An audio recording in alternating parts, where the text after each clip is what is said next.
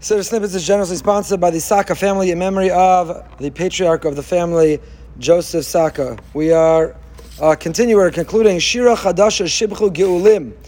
We mentioned last night one interpretation. Why is it called a Shira Chadasha?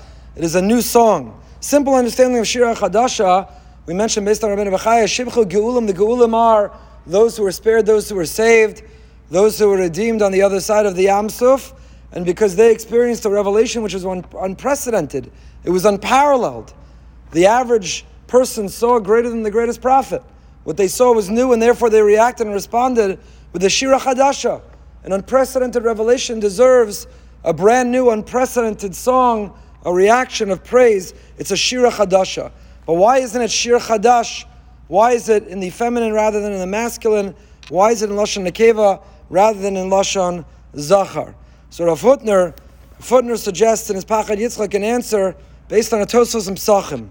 Tosfos Psachim on Daf Kuftaz Vav Amud Beis explains in the Birchas HaGeula and the Haggadah. In the Haggadah, one of the cups that we drink is over a bracha that acknowledges redemption, not the past redemption. When we pivot to not appreciate the past redemption, but to long for and to hope for the future one. So Tosfos writes, "V'nod l'cha shir chadash al geula seinu." We should have said shir chadash lashon zachar. Why shira chadasha?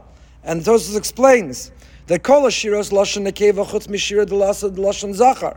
Shanekeva yesh latzar leida af kol anisim yesh achareim tzar chutz mila'asad she'en acharei tzar. The answer is, when we invoke the lashon nekeva, we are describing the experience of a woman. She undergoes labor pains. She undergoes difficulty, challenge. It gives birth to something that makes it worth it, at least from our opinion. But it gives birth to somebody which makes the pain worthwhile. But there is pain from the childbirth. There's pain afterwards in the afterbirth. So when there is a redemption which is not complete, when there's a redemption which is not whole, or redemption which is not conclusive or final, then it is Lashon Nekeva. Because there's pain during, there's pain after.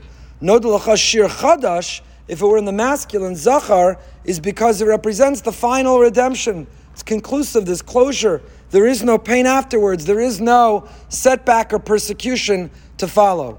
So Rav Hutner suggests, based on Tosos, imatzar ba'achar nisim mashal lachevle leida haneshel agula asida ein acharei tzar hu aleida atzma. In other words, the future redemption, which is complete, is what was being born. It is the birth of the redemption that came earlier. The final redemption is Lashon Zachar, is Shir Chadash, and until then is Shira Chadasha. Since Kriyas Yamsuf, of course, was a stage in redemption, V'ga'alti. However, it's not complete. It was not the arrival of Mashiach. It was not the end. Therefore, it is more similar to the experience of a woman, the feminine, and that's why it is Shira Chadasha. We say, Kulam Hodu V'himlichu V'amru. All of them. Kula means together. How did they know what to say? How is it so synchronized? How is it so harmonious? There was a level of Ruach HaKodesh. The fact that they, in such a unified, harmonious fashion, all responded in sync, it describes, it's clear that there was some divine assistance in that conclusion. Hodu V'himlichu V'amru. That is the goal. All of davening. Everything we've said until now. Mizmor Shir, Baruch She'amar, Ashrei, Alalukas, Az Yashir, the Shira, Yishtabach, Birchos Kriyashma, Shema. Everything was to get to a point that Hodu, V'himlichu, V'amru. The Eitz Yosef says Hodu is Al Ha'avar. Hodu is we're grateful for what happened. We're grateful for our past. We're grateful for what led until now.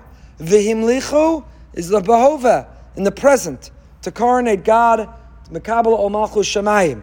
In other words, this is a check. Before you take those 3 steps forward for the Amidah, you better have an inspection. You better do a check, an evaluation. Look in the mirror. Can we say Hodu, V'himlichu, V'amru? Are we grateful for the past?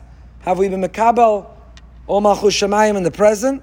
And then V'amru, Hashem Yimloch Li'olam Va'ed. Yimloch is Lashon Asid. Yimloch is the future.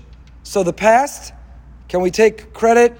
Have we been appropriate and responsible in acknowledging and appreciating and expressing gratitude for the past? V'himlichu. Have we been mamlech Hashem? Have we sufficiently experienced the Kabbalah Salmochu Shemayim It's what Shema and its brachos are meant to be. You can't stand up and ask God for things if you don't really believe He's in charge, if you don't really accept that He's in control, if you don't submit to His dominion and His providence. V'yimlichu. And then v'yamru, it's not enough to accept it and receive it academically, theoretically, conceptually. It's not even enough to appreciate about the past.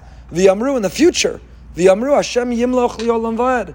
Yimloch in the future, will we proclaim, will that which we've accepted, incarnated Hashem, does that inform and inspire us to continue to proclaim it going forward? So the Micha Mocha, what we're now reading, this conclusion, this build-up, this preparation, is sort of what one needs to do to have an effective Amidah.